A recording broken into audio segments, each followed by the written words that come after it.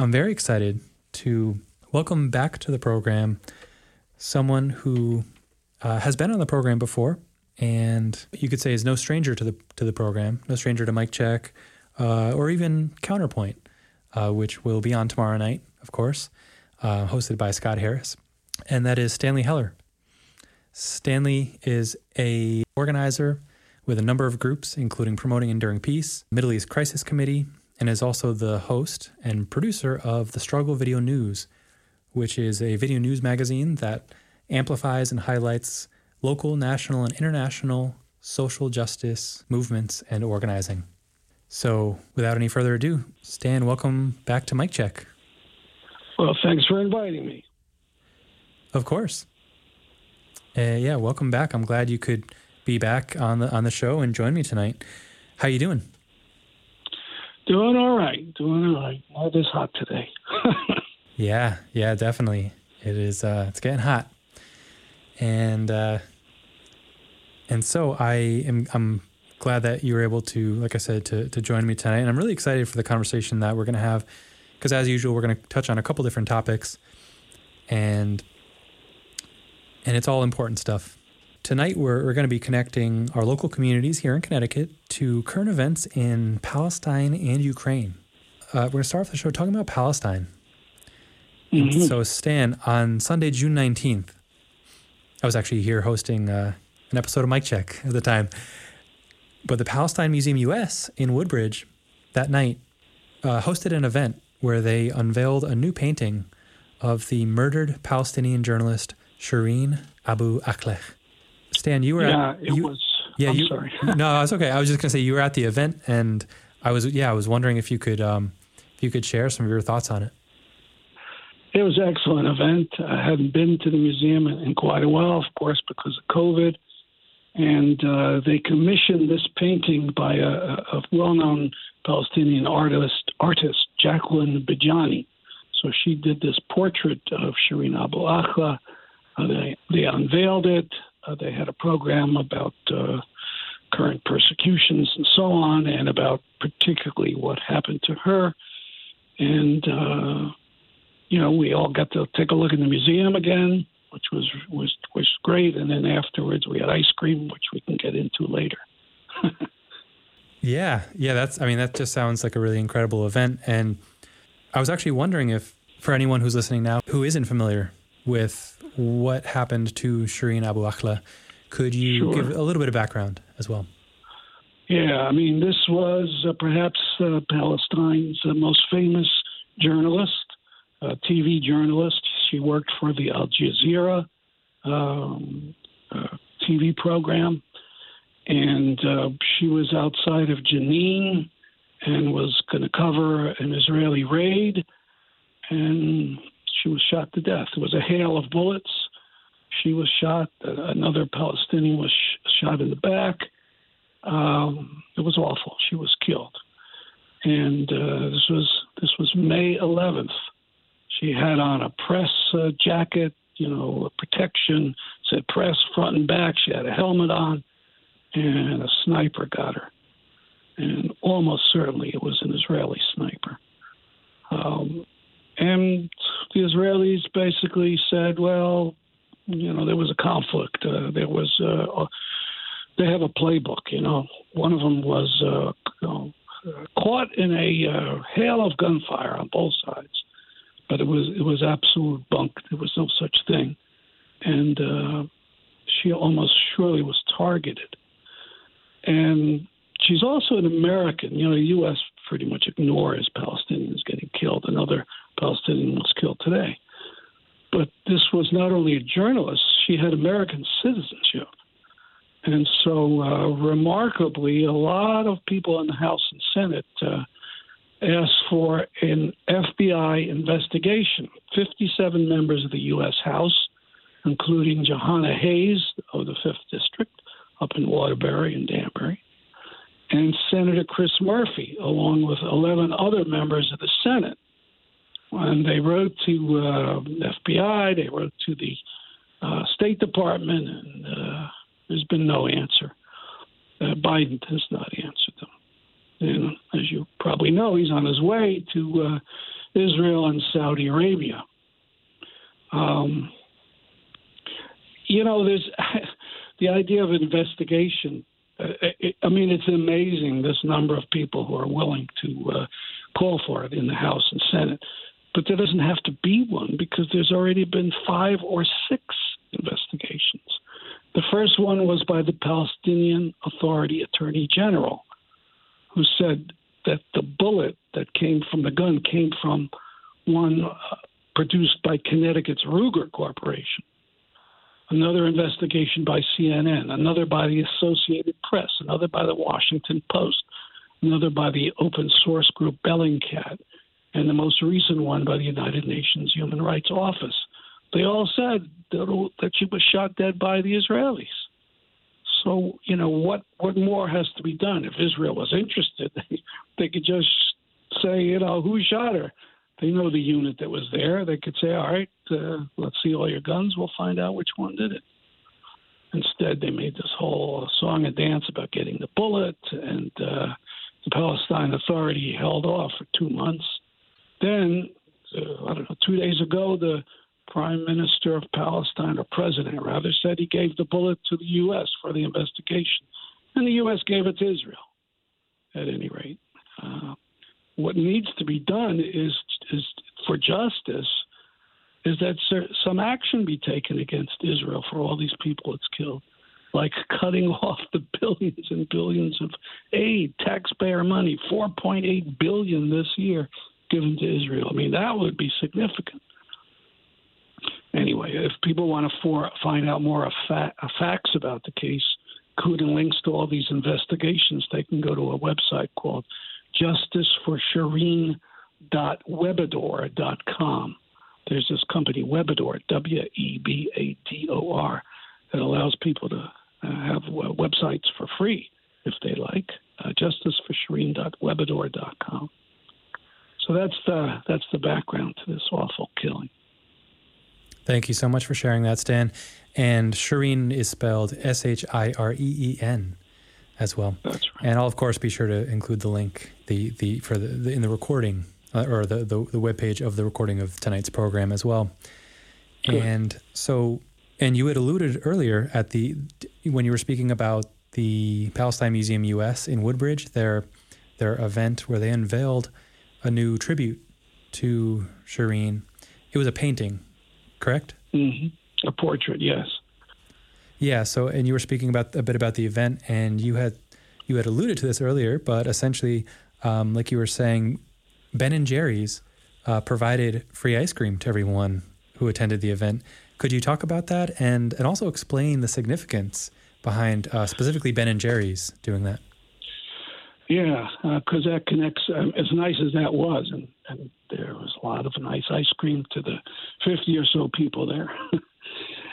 But there's been a unfortunate development. Ben & Jerry's said, I can't remember now if it was this year, I think it was the end of last year, it would no longer sell its ice cream in the territories that Israel conquered in 1967 because it's a corporate company that tries to be politically involved in human rights, and it knows what Israel does there. Well, the Zionist government of Israel was furious. The president and prime minister each issued statements about an ice cream company. And then they said, well, if they're not going to sell in the territories, they can't sell in Jerusalem or Tel Aviv or any part of Israel. And this is vile discrimination against Jews. It has nothing to do with Jews. Ben & Jerry's are both Jews, as far as I know. At any rate, supporters of Palestinian human rights were feeling pretty good at this. And that's why when it was offered to the Palestinian Museum, it was certainly welcome. Well, there's news. Now, Ben & Jerry's don't own the company anymore. They created it, in the 1970s, and they sold it years ago. And now it's owned by a giant multinational called Unilever. And last week, Unilever sold its Israel output to an Israel company. So the packaging won't say Ben & Jerry's. It'll say whatever, it said in its Hebrew name, or Hebrew transliteration or whatever, it'll still be the same ice cream. They're going to sell it all over the areas that Israel conquered in the territories, Israel proper, and so on. And so that's a sad thing. And that ties into a U.S. federal court decision on BDS. I mean, for those who don't know, BDS, boycotts, divestment, sanctions, mostly boycotts, efforts at people to pressure the Israeli government to stop its outrages by refusing to buy this or that Israeli product. Well, there's been these laws in state governments trying to force people not to do boycotts. And there's been court cases and so on, but the most significant one has to do with a newspaper called the Arkansas Times. And this, in Arkansas, they passed a law saying that you have to sign a loyalty oath or an agreement, a contract. If you want to do any business with the state of Arkansas, you have to sign this statement saying you will not boycott Israel. Now, the Arkansas Times doesn't boycott Israel. They never wrote about Israel. But they thought it was a matter of principle that, we don't want the state of Arkansas to tell us what to write about or to call for. So they refused to sign it. And so I forget what part of the state, some kind of university board said, well, we're not going to advertise in the Arkansas Times. So the Arkansas Times went to court. So they lost at the first level. They got a federal judge who said, the newspaper, are absolutely right. But then the last week, the full U.S. Federal Appeal Court ruled that what had happened was not a matter of free speech. It was just a mere commercial activity, and that the state of Arkansas had a right to do this, so that the law is constitutional. And that prompted Max Brantley, who's a senior editor at this Arkansas Times, to tell the court, apparently they think the Boston Tea Party was not about speech, but an economic activity. Anyway, the matter goes up to the Supreme Court of the United States probably next year, but we know the way the radical right has taken over that court, so one trembles about what they're going to decide if people don't get out and start screaming about this. I mean, it's not only going to be involving Palestine and BDS and so on. It's a matter of climate activism, gun control, and unions when they go on strike. A year ago in Texas, Governor Greg Abbott signed a bill into law banning state investment in businesses that cut ties with the oil and gas industry. So they're going to boycott the boycotters, they say. So they're going to use this stuff if they can do loyalty oaths about BDS, they're going to do it for all these other things. And one thing that I find remarkable is that labor unions have not said anything. When a union goes on strike and at some company they produce this or that, they want people not to buy that thing, boycott that stuff. I mean, the most famous boycott by labor was the legendary grape and lettuce boycotts by Cesar Chavez in the 70s. Unions should be screaming and yelling about this and having their members talk about this. So I hope they will. But this is another setback, quite a setback. Last thing on BDS, going the other way, the DSA, which is a very large socialist organization in the United States, just started a boycott campaign. They call it No Appetite for Apartheid. Apartheid being de facto the system of Israel. So they're talking about food products. They're asking people not to buy things like Sabra hummus, Pillsbury products. It's not an Israeli company, but they have a plant on confiscated Palestinian land. And any produce like dates and oranges made in Israel. So they're going to be asking stores to, to voluntarily not have commerce with Israeli products and things like that. So that's a campaign that has started. If people want to hear more about that, they can go to thestruggle.org and scroll down to our headline section, and they can see information about this DSA BDS effort. I got to get all my initials correct. Thank you so much for sharing all that, Stan. Right now, there are calls to relieve the staggering debt facing Ukraine. Can you talk about this topic and the legislation that would address this, as well as what our local representatives here in Connecticut are doing, if anything, about this? This came up in a number of venues, including there was a program at the New Haven Library about a week ago. Brazilian unionists who had gone on a tour to meet with Ukrainian unionists in Lviv, in western Ukraine, are doing a tour of the United States. And so they spoke in New Haven, and they talked about their experiences there, and which were pretty remarkable, talking about 3,000 miners who just volunteered for the Army, just laid down their tools and joined the Army to defend the country. But a big thing is Ukraine's debt. A lot of these countries are saddled with debts, and Ukraine owes, I think, $20 billion to international agencies. And a lot of people have been collecting money, nickels and dimes and dollars and so on, to buy all kinds of supplies. But at the same time, Ukraine owes money and has to pay it and has to plan on that. And they're not. But that doesn't mean that they let them off. So the IMF, the International Monetary Fund, says, well, you're not paying. Well, you got to pay now a penalty, $14 million a month in penalties.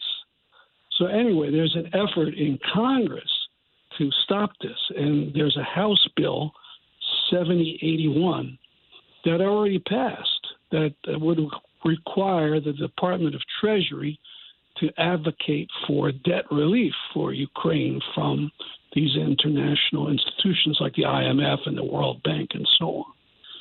And Congressman Jim Himes was a big supporter. He's down in Fairfield County. There's some interesting aspects to it. One of them is that the bill specifically includes support for refugees of African descent. There have been real problems with African refugees who happen to be in Ukraine on February 24th experiencing discrimination. Like they wouldn't be let out of Ukraine, they wouldn't be let out to neighboring countries. So that is addressed in this. So this passed the U.S. House in May. Here it is July. I haven't heard that it's gone anywhere in the Senate. So our senators should be talked to, and anybody in the U.S. Who hears this program on the internet can talk to their own senators about this bill. It would be a huge benefit to Ukraine if this debt was written off or delayed or whatever. Of course, other countries could use it also, but it would be good in this particular instance if this bill, which is House H.R. 7081, if that could be passed by Congress and signed by the president. Thank you, Stan, for sharing all that important information. Well, there's more to talk about with Ukraine. I interviewed a professor from American University in Washington, D.C., and she had gone on a religious delegation to Ukraine with some very high-level people. So she went on Muslim people, Catholic people.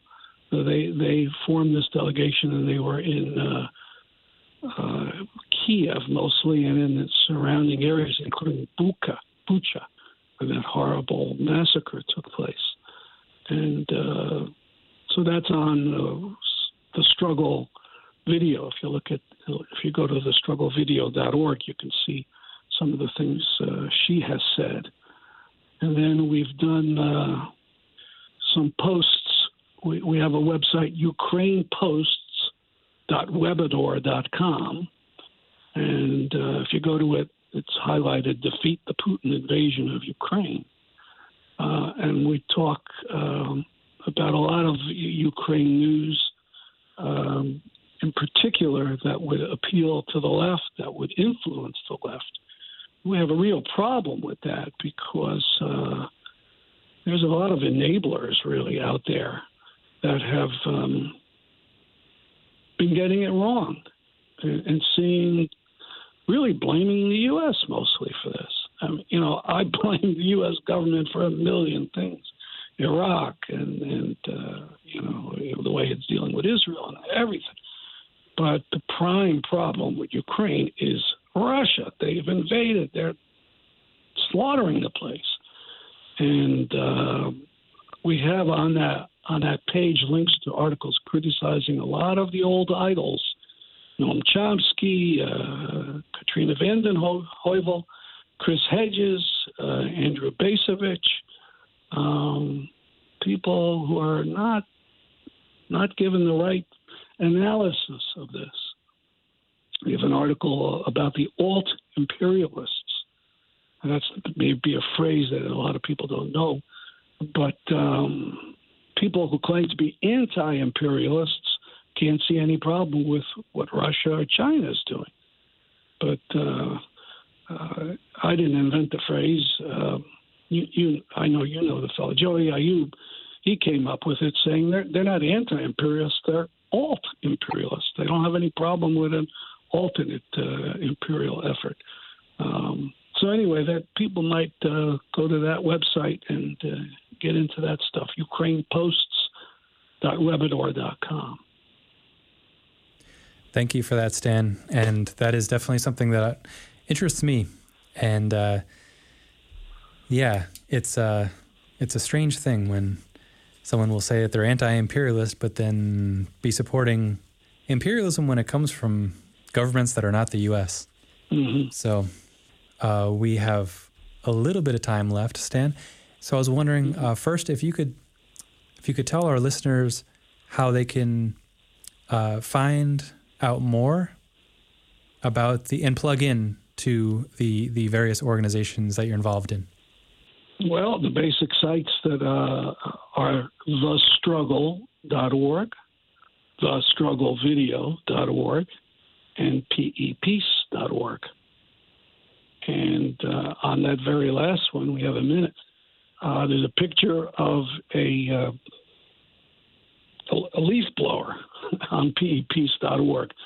The latest figures show that Connecticut is burning 40 million gallons of gas a year just for lawn care. Not just leaf blowers, but lawn mowers and all kinds of things.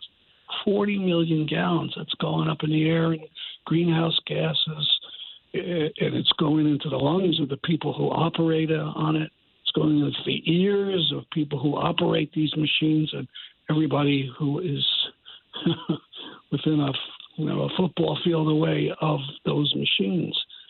And that's something that really should be addressed. And we've talked about it on the show before, but that's something people could check out. 40 million gallons a year just for lawn care in Connecticut. And if you have just a final closing thought that you'd like to give briefly as well, Stan. Closing thought. I've been through a million here, but I don't know. Maybe July 4th, maybe don't blow off a firecracker. It's really heck for dogs and a lot of animals. It really bothers them. Maybe use that money to plant a tree. Sounds good. Well, Stanley Heller, activist, organizer, video host and producer with Promoting Enduring Peace, Middle East Crisis Committee, and the Struggle Video News. Thank you so much, as always, Stan, for being on the program and for all the work that you do. Thanks for inviting me again. Bye-bye now.